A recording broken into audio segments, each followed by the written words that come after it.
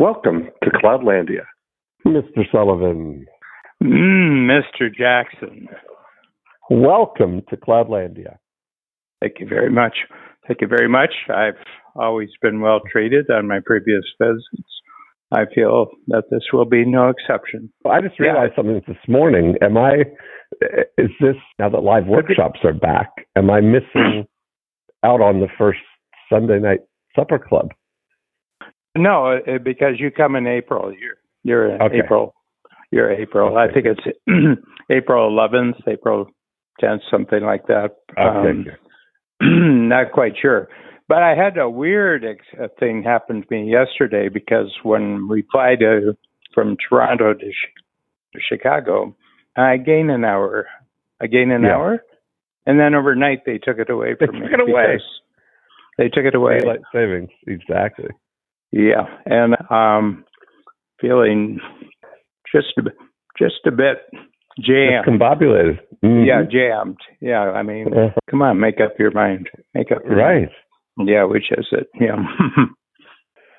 Well, I had an amazing... I'm interested. I have to go back and find out why and when this time change thing happened.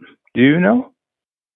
Well, I think it was to maximize harvesting, like farm work stuff, so that they could, I think that was what it was, to lengthen the daylight hours in the summer so that you could work longer on the farm. That's my understanding of what it was. Mm-hmm. Yeah. Mm-hmm. Do you know a lot of people who are doing that in 2022? Yeah, exactly. I think and that's why there's there's a lot of there's a talk of Florida abandoning daylight savings, and Arizona has already opted out. I think there's lots of states and things that are opting out of it, or staying on one, opting out of daylight savings. But Florida was proposing to switch to not to opt out of daylight savings, but to remain on daylight savings, which would be, so it would be weird to have all these states have individual choices. You got to remember all the rules of what time, because I find that awkward about Arizona. Half the year is 2 hours, apart, and now it's 3 hours. Mm-hmm. Yeah. Mm-hmm. Yeah, it would also probably wreak havoc when it first happens with the airline schedules. Mm-hmm. Mm-hmm. Yeah, exactly. Yeah, it's crazy. Yeah. So we need so we go like China. You know what it reminds me China of? China does it, one time zone. Yeah, it reminds me. Well, China's one time zone, and China, is a huge place. But you know what it reminds me of? This thing of a weird time system from the past. There's a sofa which you had for years, and then you say, let's get a new sofa. So you get the new sofa. But you take the old sofa and you put it out on the back porch and you say, we'll just put it there and then we'll take it. And it's been 10 years since you did that, and the old sofa is still on the back porch. Yeah. But it's attracted every dog and cat in the neighborhood, and every time, and it's one of those things that every time you walk past the old sofa, you say, we should really get rid of that, and you've reminded yourself to do that 100 times, but you haven't done it. Probably daylight savings time has a lot like that. We should really change that, but it's like the old sofa. Yeah, it's time to rethink.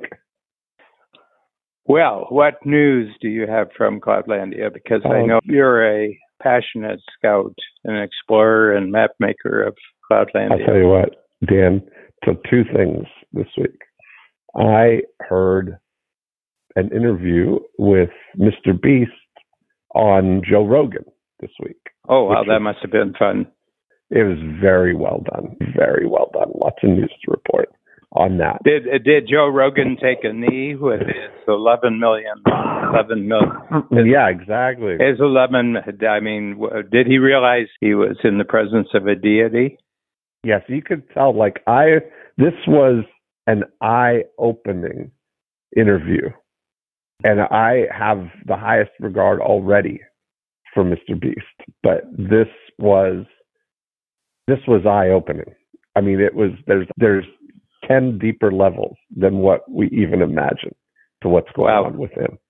And I've listened to it twice already. And just, I'll share some of the points here that came through it. But the other thing that came into my radar was a gentleman, Tony Seba, who's written a book called Rethinking Humanity. And he's written this historical, global history of our adoption of changing times. Like it seems like there's a lot of. I also watched Ray Dalio's New World Order presentation this week too, but I only saw about half of it so far. So don't spoil it. But we're definitely in this shift. We're definitely 2020s for certain is a shift, and I think we've really called it with this shift to Cloudlandia is really a good placeholder to put over this, because that's what we're doing. And you look at Mr. Beast is running the VCR formula at the highest level is really what he's doing, with a real understanding that the multiplier of all of it is reach. And so he focuses on the two biggest things, vision and reach. And he did, at the 34-minute mark in the interview, he goes on an explanation of essentially the value of ideas over execution and the multiplier importance of them. He said it's certain that the person getting 1 million views on their videos or 3 million views on their videos is not working 3 times as hard as the person getting 1 million views. But he said it's even more certain that the person getting 30 million views is 100% not working 30 times harder. It's all about the idea of this. And so he goes through this process where he said he's spent now 10 years obsessing over ideas and with one focus on breaking the YouTube algorithm to get, millions of people to watch his videos. And those, it's been ideas. He's not technical in any way at all.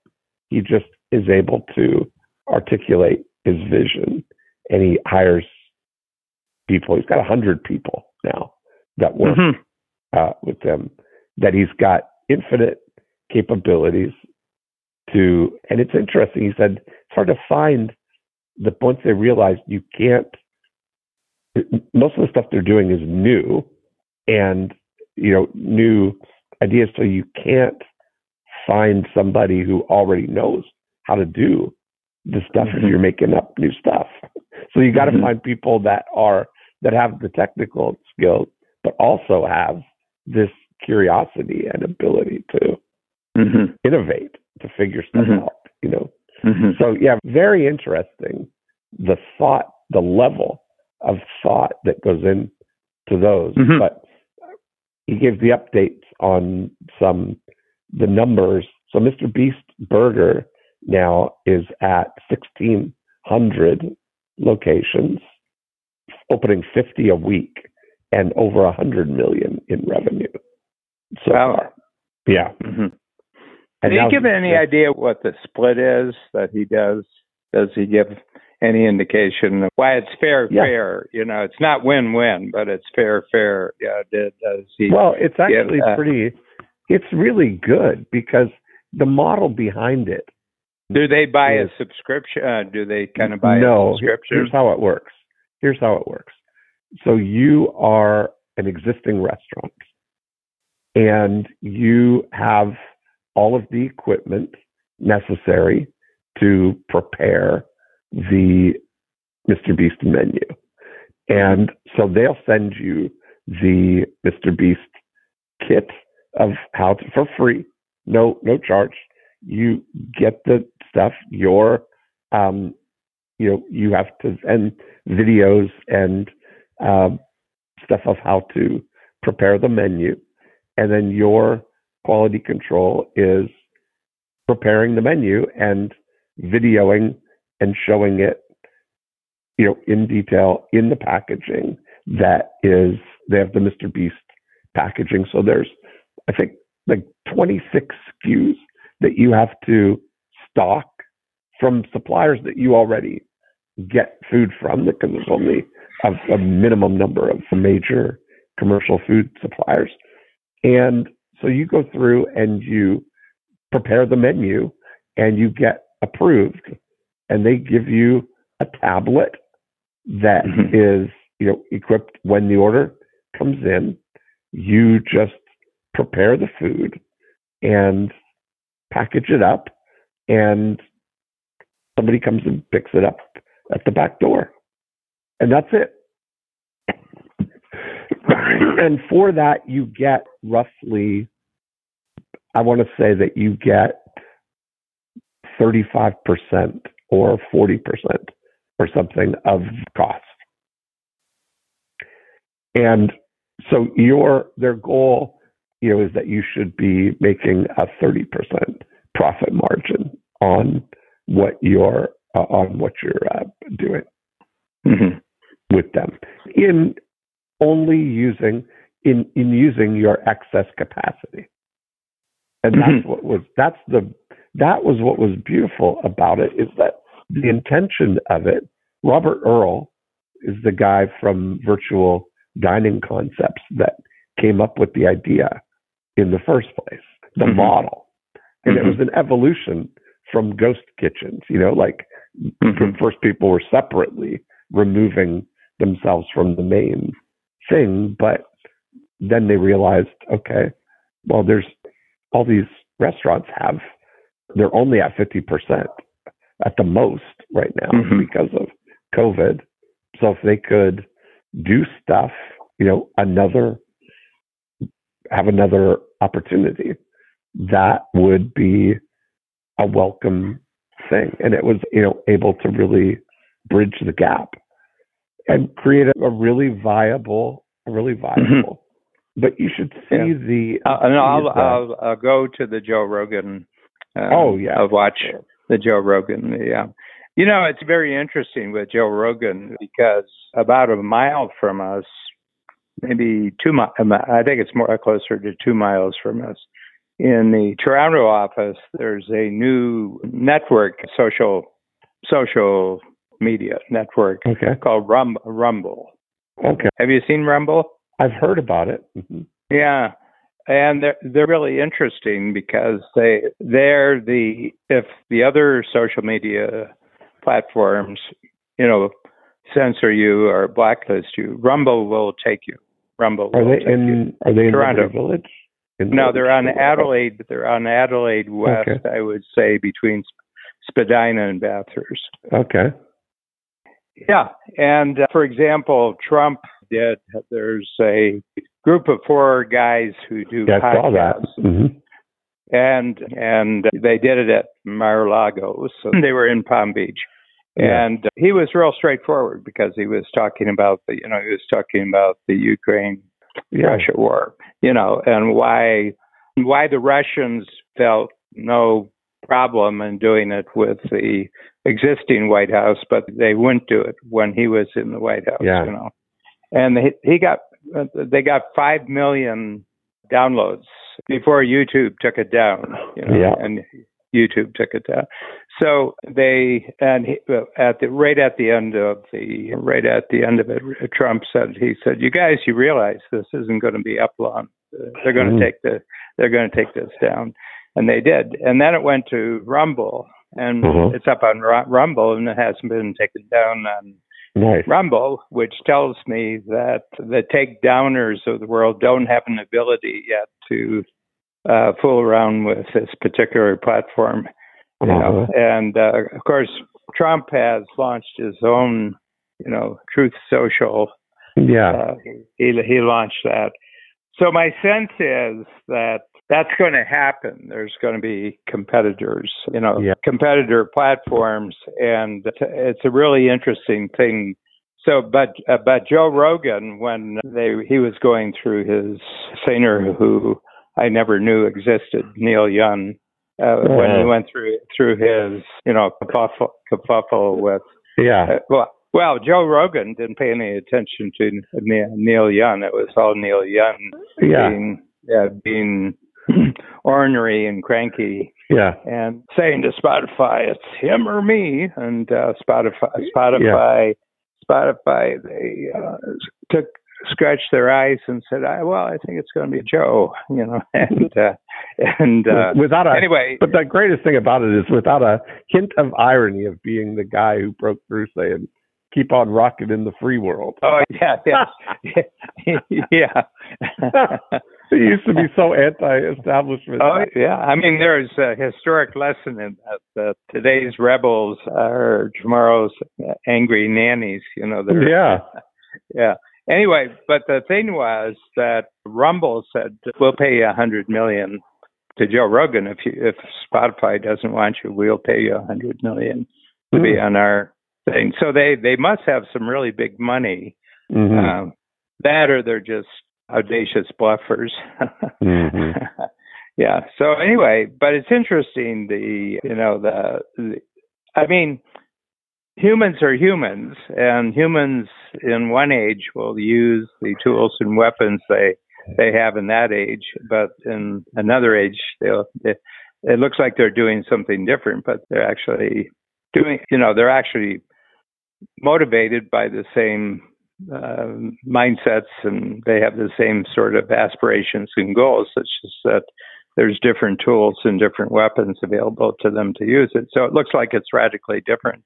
To give you an idea, because I can think immediately that he's actually picking up on the Sears and Roebuck model from 140 years ago. Do you know the story of Sears? A little bit. I mean, so tell me, because I think you're going to talk about two things had gotten really big, and from around the 1850s to the 1880s. One of them was railroads. The other one was telegraph. Okay, so you had two technologies. Yeah. And Sears was a railroad clerk. He actually managed a railroad office where packages, these are the freight packages. So he was in charge of it. And he got a box and tried to deliver it in the town where he was. And there was no address. There was no such address. So he got back to the office, telegraphed the manufacturer, and said, there's no address, and it's going to cost you this much for me to send it back. And the manufacturer said, it's not worth it to us. He said, we'll cut your deal. If you buy them from us, we'll give you a really good deal, and you can, get rid of them. And Sears was enough of an entrepreneur to say, yes, I'll do that. And he did. And he sold it. But in the act of getting things really cheap and actually selling them, he said, oh my God. And he had a Mr. Beast vision. Mm. So what he did was that he bought watches, small boxes of watches, and he sent them out to about 150 other railroad clerks under a fictitious name by mistake. And they all came back and they did the same thing that he had done. And he said, well, here's the thing, you once you do it. And he just added up the figures, what he was doing here. And he says, we could do this with anything. We could. So his entire network was created out of existing railroad freight managers. That's basically what they were. They were railroad freight managers. And so the railroad freight managers are the existing restaurants in Mr. Beast's network. I love yeah. And so he's doing that, yeah, and that's how Sears and Roebuck became the greatest retailer in the world up until Walmart, and then the next step up was Amazon. But what they're doing is that the world has already built their system before they were aware of the system. Say that again. The world had already built. Yeah, the world had already built the system before they took advantage of the system. Like, those 1,600 restaurants that Mr. Beast had. Yeah, I mean, that's... The vast majority of them were probably created before he was born. They've been sitting out there. But they've been underutilized. If I go back to... capacity. Mm-hmm. Yeah. Well, if I go back to Jean-Baptiste Say, the first definer of entrepreneurs, that an entrepreneur is someone takes a resource from a lower level of productivity to a higher level of productivity. Mm-hmm. That's what Sears did, and that's what Mr. Beast is doing. That's what Joe Rogan's doing. I love that. Yeah, I love everything about that.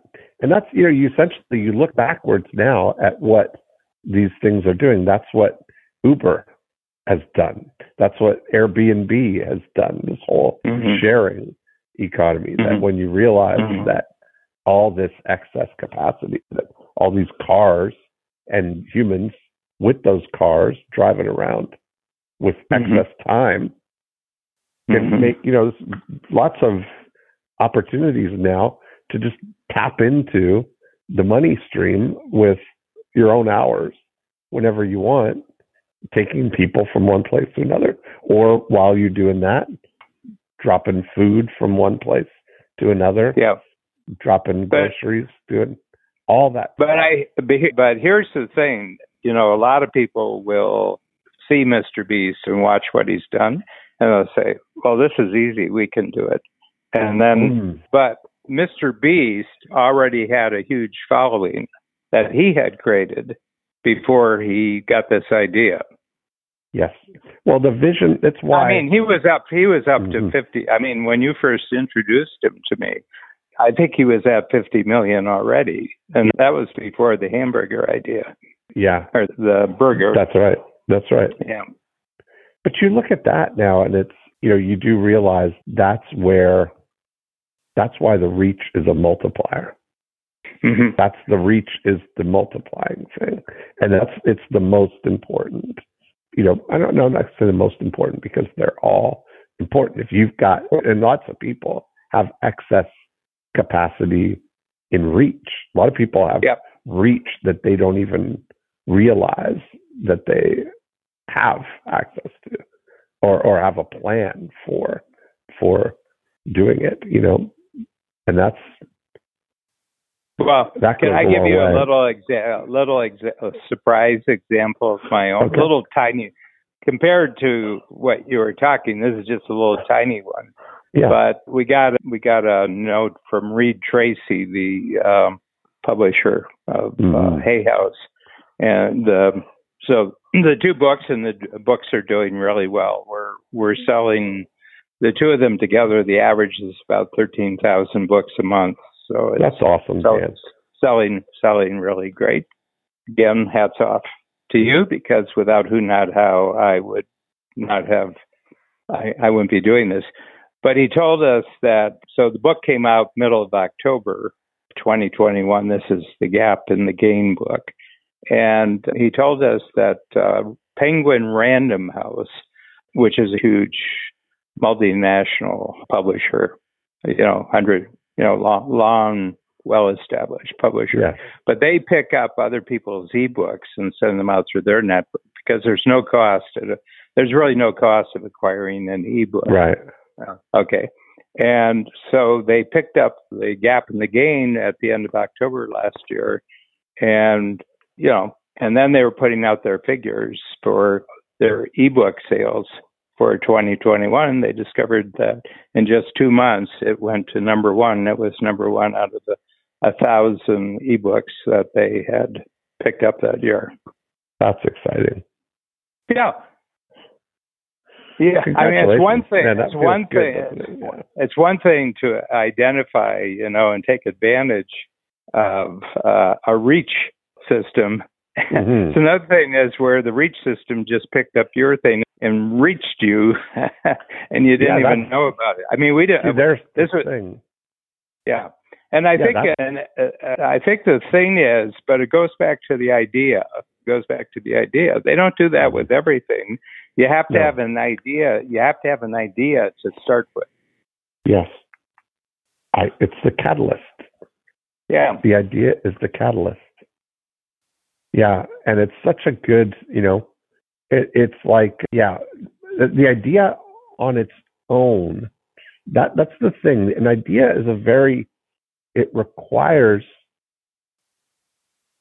and let's just think this through, because I'm thinking something new here, that the idea on its own does not have the same capacity, I guess, as the reach on its own, in a way. Mm-hmm. Like it requires the reach, or it benefits from the reach. And it's a useful exposure for the reach to maximize the reach. Yes. Mm-hmm. Yeah. And, something that, I think about from the second that you told me it, and I'm crediting it to you. So I don't know if it was something that you had heard and passed on to me, or it was your idea. But that a compelling offer is 10 times more persuasive than a convincing argument. That's me. Yeah. Oh, good. Yeah, because I've been telling everybody it's you. So I just wanted to make sure that was true. So here's the thing. Convincing arguments don't go anywhere in the VCR system, but compelling offers do. Yes, that's exactly right. But the multiplier you're talking about is that a compelling offer is 1,000,000 times more persuasive than a convincing argument. That's probably true. You're absolutely right. Yeah. Depending on the reach, the reach platform that you're using. Yeah. Yes. Yeah. Yeah. Because the thing about compelling is that the compelling is when you get the benefit of the jet stream of human intention, that it jives with what they really want. When somebody is compelled to get something, this comes back to the more cheese, less whiskers. Yeah. This comes back to that you don't have to convince a mouse to try the cheese. Right? The mouse is compelled to get the cheese. Yes. So much so it's the prime directive of the mouse. And if you can attach your offer to a compulsion, mm-hmm. that's a rocket fuel. That's what that is. Yeah. But the thing is, if the person offering the compelling offer has whiskers, then yes, it doesn't work so well. That's the art of it, for sure. Yeah, is being able to, and that really, the only way to do that is to really have the true intention of the serving. Best. Yes, serving. Yeah, creating value. Exactly. Creating value. Yeah. It's really interesting. One of my quarterly books is not the last one, but the one before that. It's called American Happiness. Mm-hmm. And in it, I say, and this is just an observation from a life where I've lived 2/3 of my lifetime outside of the U.S. Okay, mm-hmm. So I'm in my 51st year of living in Toronto, and then with military duty and, and then I just added up major vacations and everything. In actual calendar time, it adds up. I'll be 78, and I've spent 2/3 easily two-thirds of that time. Mm-hmm. Not within the borders of the U.S., but I'm a very committed American in spirit, and since the main impact of Strategic Coach and the main tax that's generated by Strategic Coach happens within the United States, it's I feel okay about that. Yeah. But one of the things that I said that the life, liberty, and the pursuit of happiness is absolutely the best, and I don't think can be surpassed, compelling offer that any country has ever made to the rest of the world. Yeah. It's a pretty good deal. Yeah.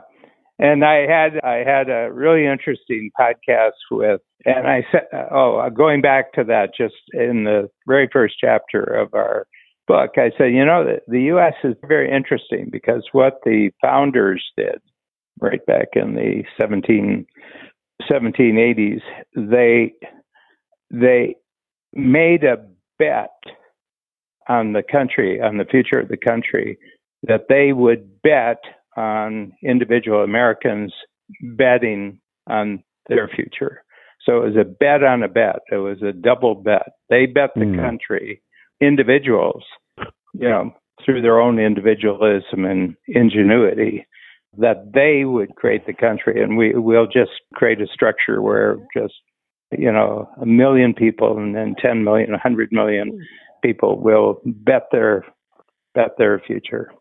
That's true. I think that's, however fragile or limiting self-interest is, it's the one, you've said that before, it's the one bottomless that you supply. Can count on. The one we can count on is people acting in their self-interest. Yeah. I mean, Madison, who I think is the real, he's the real programmer here. If you look back at the history, he's a little guy. He was about, 5'2", and he weighed just over 100 pounds. But he was the master of constitutions. He had, when he, in his state, he had the most collected constitutions in the history of the world. Oh, wow. And then he and Hamilton and Jay, these were three prominent people, John Jay, they put together a series of essays that were published in the Federalist. All the Federalist Papers, yeah. And Hamilton was really a brilliant. Yeah, he did. But the one that is the most important one was it's called number 10. It's Federalist Paper number 10, and that's Madison's. And among other things that he says in there, he says, if men were angels, we wouldn't need government. Right. Okay. Well, that was what the interesting thing that I was credit. Now I know where that's coming from, but Milton Friedman one time said to Phil Donahue as a guest. I remember. I've seen that. And he said to Phil, he said, "Where do you propose that we find these angels to come organize society without regard to self-interest?" And he said to Phil, "I don't even trust you to do that, Phil."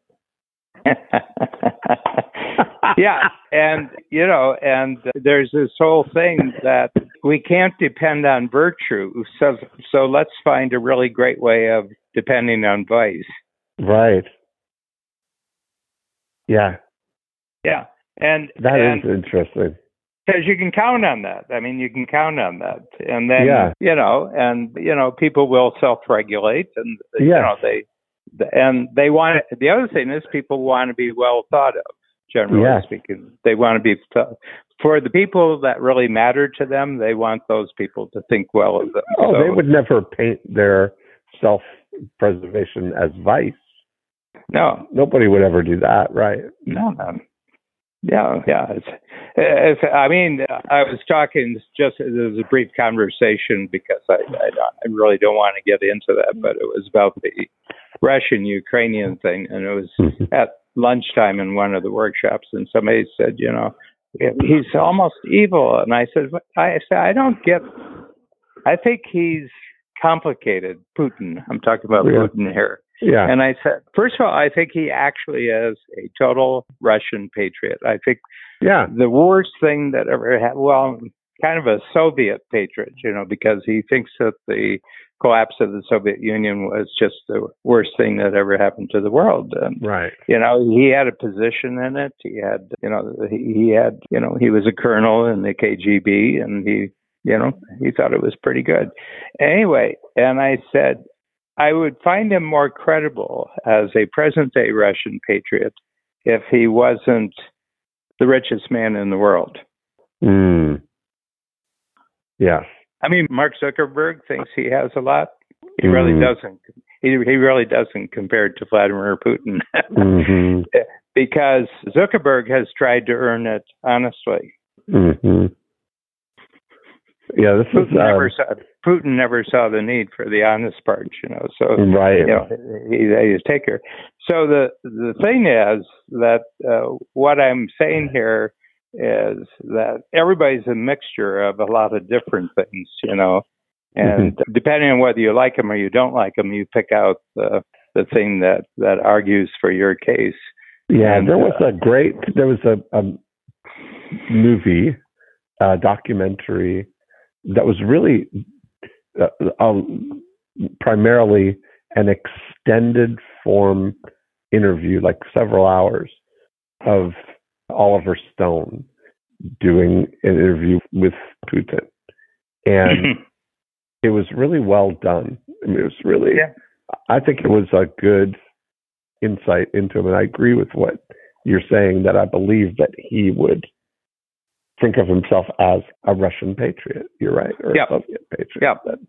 And he realized, I think that's where I got that. He's the one that talked about the presidents, because he's seen all the new presidents come in. And what he said to Oliver Stone was, they all come in, and I believe they're good men, and they have good, desire for change. And they rally people on the basis of that change. And then they get elected, and they come in, and they sit in the office, and the men in the suits come and tell them how it really is, and there is no change. That's really that's the historical pattern that he's seen. That is, including himself. Yeah, which is really interesting, right? I thought that's something, though, as an insight. Yeah. Well, my take on it, that things change because of the motivations and the personal interests in the United States of 330 million people, or 340, whatever the number is, 340, and that combined unpredictable mixing of individual aspirations and capabilities produces constant surprises and changes. Right. And generally speaking, the president who can explain those the best actually gets credit for it, and the one who constantly gets taken by surprise by it is seen as weak and incompetent. I think it's an explaining kind of skill. Can you explain this in such a way that people say, I feel better. That kind of tells me what's going on. Yes. Yeah. Well, I'll tell you, I'm excited about our get together in Palm Beach. Yeah. It's going to be a fun thing. I was just doing some of the, updates on things that have happened with the VCR formula since we first introduced the concept. Yeah, it's really good. We've got a client who's going to speak in the afternoon, and he's got a test, and is your company future ready? So he's put a test together. And so we're going to send out the test beforehand, and the results will be, processed, and then he'll talk his specialty is that he's created 2 award-winning films on the use of blockchain around the world. Oh, wow. Nice. Yeah. Yeah. Okay, that's great. He lives in Mississauga. He's from really? Yeah, and he's from somewhere in the Middle East. I'm trying to think where he is in the Middle East. He's an immigrant to Canada, as so many of us are. And and I just found out about him, and I called him up and I says, "Can you come and talk to our Free Zone group?" And he says, "Oh boy, I'd be delighted to." Yeah. Anyway, so that's, and I think it's going to be you and him for the day, because I've got some new thinking exercises. Oh, no. And I want to create some slack in the day so that we're not, I like having. I tell you what I'm liking. I went back to in person, so I've done 2. I did one last Tuesday and the Thursday before, so I've done 2 of them. And they're different. They're very different from pre-lockdown. They're very different. Yeah. Oh. And I haven't put my finger yet on what the difference is. But one of the things is, I think they're different because we at Strategic Coach are different, because we've acquired an amazing global capability during the last. Yeah. I think it's changing everything that. How we think about ourselves, how we explain coach and everything else. So I think that there's a difference. But right at the beginning, I told Kathy Davis, I said, I'm going to plan the in-person as if they're going to be 6 hours. Okay, so, and the reason is because we have backup Zoom workshops for people who can't make it during the quarter. This quarter, especially because people are still kind of caught between two worlds. Yeah, that's what happened. Going into the future, we always have quarters where people can't make their workshop, and we've got a backup workshop, a Zoom workshop for all those. Yeah. So I did it 6 hours, and then I had 2 hours left over for just free-form discussion and answering questions. And I tell you, Dean, it's just absolutely delicious. Yes. That's what I love about the format of the Breakthrough Blueprint like that. We've got the big context, but it all takes on the form of what do people think about it? Exactly. What's actually happening right now with that. Yeah. So it looks like I've successfully timed the trough of flattening the curve. Again, I've got up doing Breakthrough Blueprint 2 weeks here in, I guess not 2 weeks now. It's not this Monday, but next Monday. So 8 day, a week from now. Should be great. Our friend Derek from Introduction from Strategic Coach there. He's going to be down.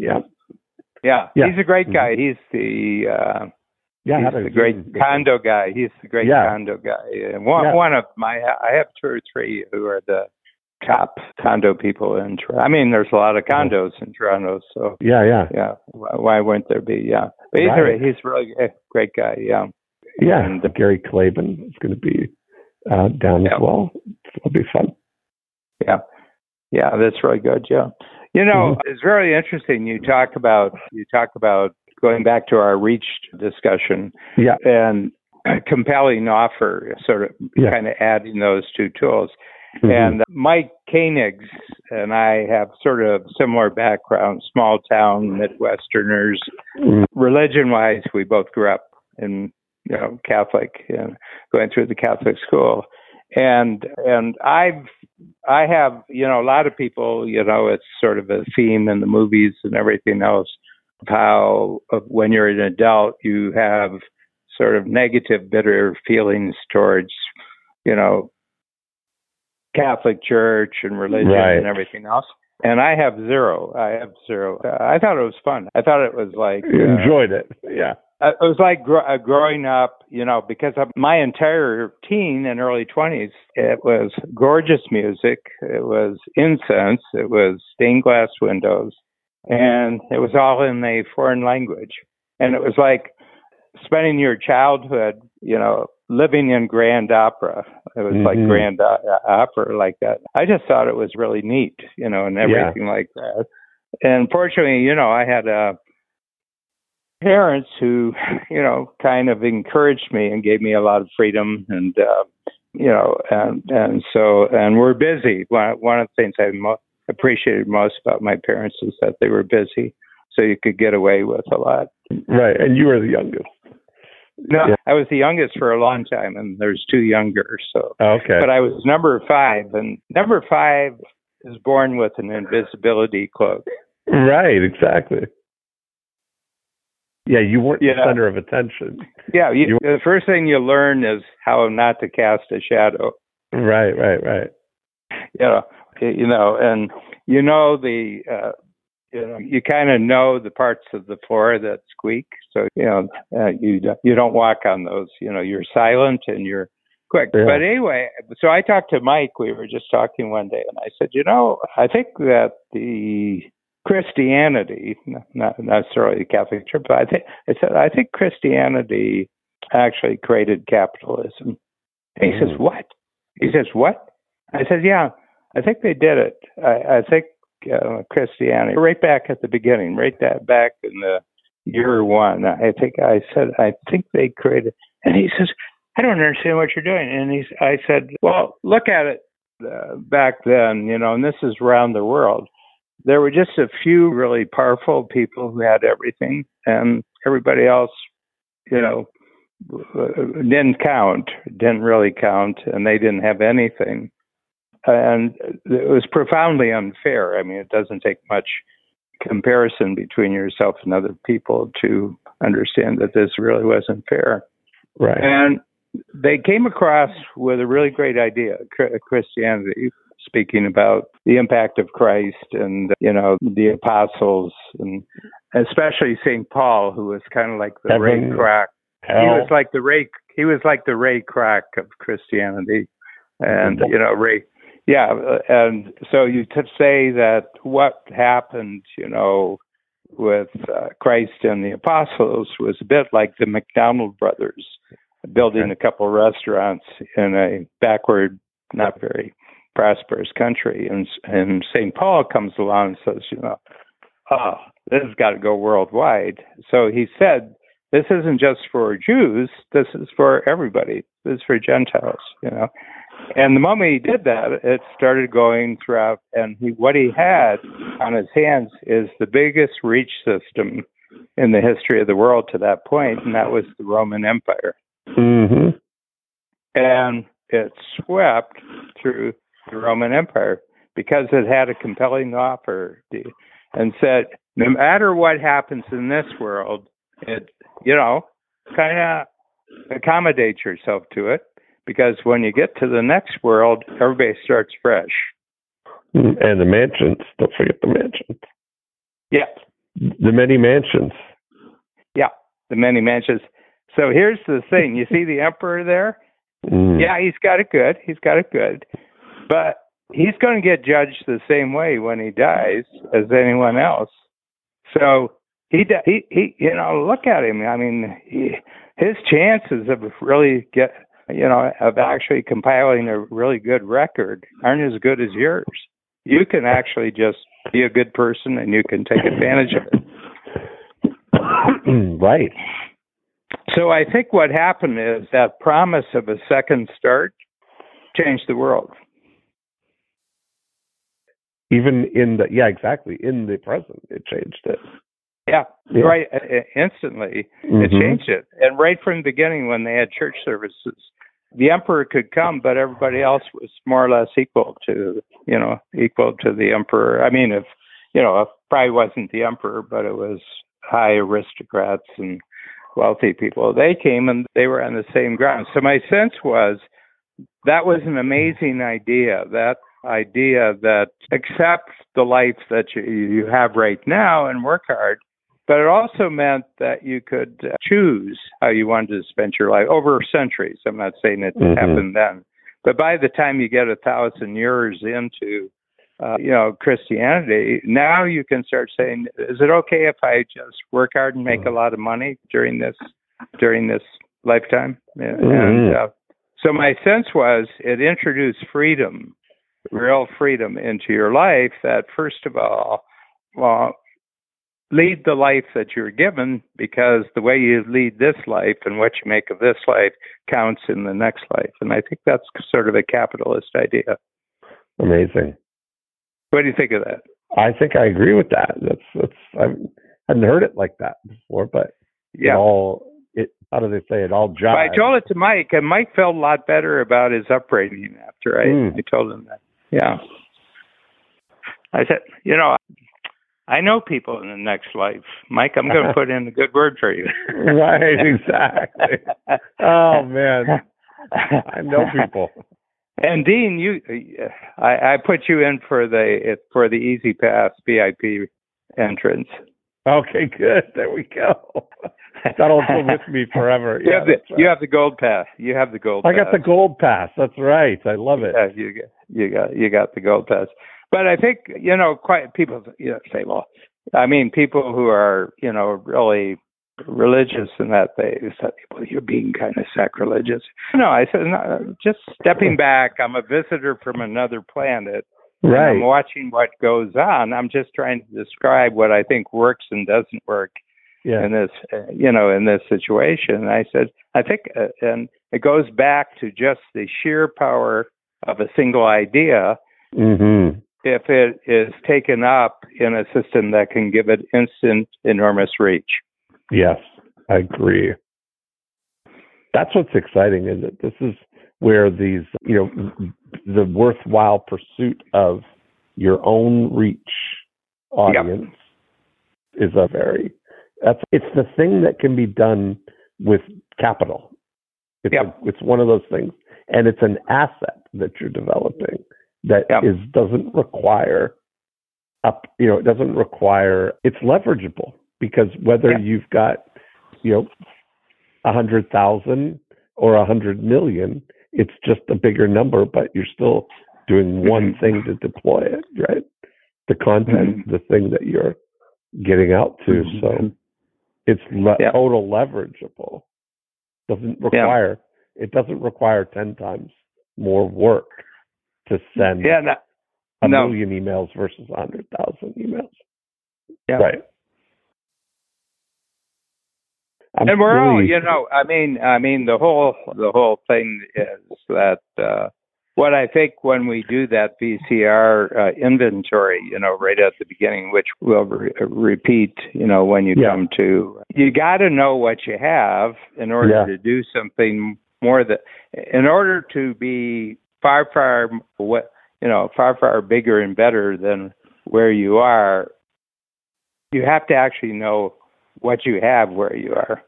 And that you have to be able to know, when you know it, you have to know it in a way that establishes your collaborative assets as well. Yes. That you've got. That's what is the key to the free zone, is knowing. Most people are just blind to what their real assets are, or they haven't thought them through what they are, or positioned them in a way to modularly contribute them to a free zone collaboration. I think I've told you about him, but there's this a new free zoner in July. He's from Pakistan, Shahid, and he's the biggest manufacturer and distributor of cookies and crackers. Okay. In the country of Pakistan. Okay. Yes. So a big multinational calls him and said, we'd actually like to purchase your company. And he says, oh no, you don't want to purchase my assets. You just like to take advantage of my capability. So he said, why don't we just have a chat about what you have and what I have, and we'll put together a collaboration, and we'll just send you money. Right. In other words, you give us what you have. Yeah. He said, I suspect you double what I can offer throughout my network just by looking at what you have that I don't have. And, it's all electronically controlled. So, you'll be able to account for it. So what could have taken a year and a half with a lot of lawyers and travel and expense and frustration, and then he'd be an employee, he stayed an entrepreneur, and within 3 months they were shipping product. And so when he told me about it, okay, and I knew about it before it actually was a done deal. So he had joined Coach virtually, done Signature for 4 workshops 1 year, and bumped up the first time he could. So this was his 5th workshop. And I said, well, you have an amazing capability that there's no way that they can produce it. Yeah. And he said, well, it's cookies and crackers. Oh, no, that's not your capability. And he said, well, what's my capability? And I said, Pakistan. Access to Pakistan. Well, knowledge of Pakistan, yeah, relationships right, exactly. in Pakistan, you know. Yeah. Street addresses in Pakistan. Right. Yeah, and I said, they don't have any of that, nor could they produce it. That's what they really want. They want a new capability called Pakistan. So anyway, it happens, and he's working on 2 others where they're food related. You know, they're what he does, and he's seeing what they could be. And I said, did that guy ever come to Pakistan? He said, yeah. He said, after we've been up and running with collaboration for 3 months, he said, yep, he came. And I said, and he said he was really impressed. And I said, why? He says, well, I introduced him to a friend of mine. We had dinner together. And I said, who is the friend? He says, President of Pakistan. He was impressed. That's funny. No, but it kind of shows you. I mean, it's what can be. I mean, from the standpoint of reach, but I mean, it can take all sorts of different forms. Everybody thinks about it like it's the internet. Well, it could be anything. It could be anything. Where you know, it could funny. It's funny now. If you look about, we had between Genius Network, we had Stephen Harper at Genius Network. We've got the president of Pakistan at in Free Zone. It's so has a connection. The world's smaller, Yeah, and we live in that kind of world now. Yeah. I mean, that's the interesting thing. I go back, I tell everybody, I said, Zoom is not a communication system, it's a transportation system. I said, if you think it's just you will not access more than 1/10 of the value of Zoom if you think it's a transportation system. And that's it. So what have you thought further about in the course of discussion? Well, I'm really, I'm doubling down on this idea of ideas. What I really need to formalize the the value of these ideas is really the output of them for me, in a way. Like I have been, I've got a long history of having big catalytic ideas for other people that are more capitalized than my own ideas for me, which is an interesting place to be in. So I'm just kind of looking at the combination of packaging the ideas with the capabilities and the reach, being a producer or being whether that's the model. I'm exploring models on that of how do you do things like that, because in the beginning the ideas are deceptive in that you recognize it as a good idea, but it doesn't immediately feel like it has the economic value that it has until coupled with a capability and a reach. Yeah. I'd have your take. Go ahead. As I said, I'd love to have your take on your lens through my situation, kind of thing. I'd love to, because you are someone who has reverence for and and extraction of value from ideas. Yeah. Well, this is the last real push year for me, because the moment I hit January 1st next year, all the 10 times workshop time, immediately I get 44 days back. 44. That's just 40, and that's not counting the prep work at all. That's just the actual coaching. Right. So I get that back, and it's all in place. We have 4 coaches who are in the process of taking over, and so I get that back. And the thing I'd like to do is, and we can look ahead as early as possible in 2023, is for me to do the 8 profit activators, to do your workshop. And I'll give you my feeling. I'll approach it just from the standpoint, I'll just say, I'll apply it to myself, and apply it to coach, but just what we, you never know. I mean, you get together and, I think it's a huge platform.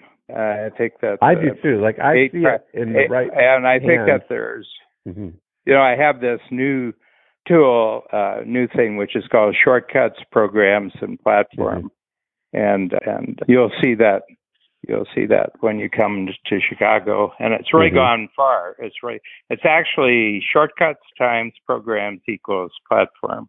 It's actually a formula. Right. And the thing is that entrepreneurs don't look at their world that way.